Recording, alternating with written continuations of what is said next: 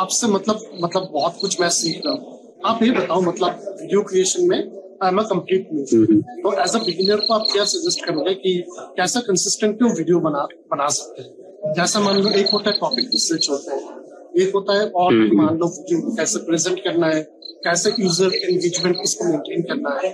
तो आप क्या सजेस्ट करोगे किसी को अगर वीडियो क्रिएट करना है 2021 में for the first time? First of all तो आपने जैसे बताया कि आपका भी मतलब वो बैकग्राउंड इशू, नॉइस इशू ये सब है ना, तो फर्स्ट ऑफ ऑल मैं यही कहना चाहूंगा कि थोड़ा सा फिक्र करना बंद करना पड़ता है। जैसे कि मैंने भी स्टार्टिंग में बस ऐसे ही बैठ के कहीं पे भी रिकॉर्ड किया वीडियो को। अगर आप अगस्त 2019 पे ही देखोगे मेरा वीडियो, जो मैंने फर्स्ट वीडियो डाला था इंस्टाग्राम पे, तो बस ऐसे ही बाहर आया, फोन का सेल्फी कैमरा यूज करके छोटा सा वीडियो रिकॉर्ड करके डाल दिया था, और वो पहला वीडियो था।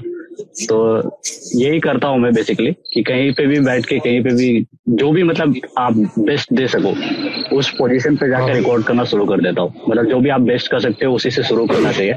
और अगर आप कैमरा पे कंफर्टेबल नहीं हो तो कैमरा पे कंफर्टेबल हो शुरू कर देना चाहिए, ताकि जब तक आपके पास अच्छे सेटअप हो, माइक्रोफोन वगैरह हो, तब तक आप कैमरा में कंफर्टेबल हो जाओ, आपको बोलना आ जाए। तो ये काफी इम्पोर्टेंट होती है। तो मेरे ख्याल से यही करना चाहिए, प्रैक्टिस हो जाती है असल में। अगर आप सोचोगे कि ऐसा करना है वैसा करना है तो होता नहीं है। थियोरेटिकल नॉलेज यहाँ पे काम नहीं आने वाली है। मतलब आप कितना भी थियोरेटिकल नॉलेज ले लो, जब कैमरा ऑन होती है ना तो बोलती बंद हो जाती है नॉर्मली। मैंने ये नोटिस किया है। फिर आप कुछ अलग अलग चीजें बोलने लगते हो।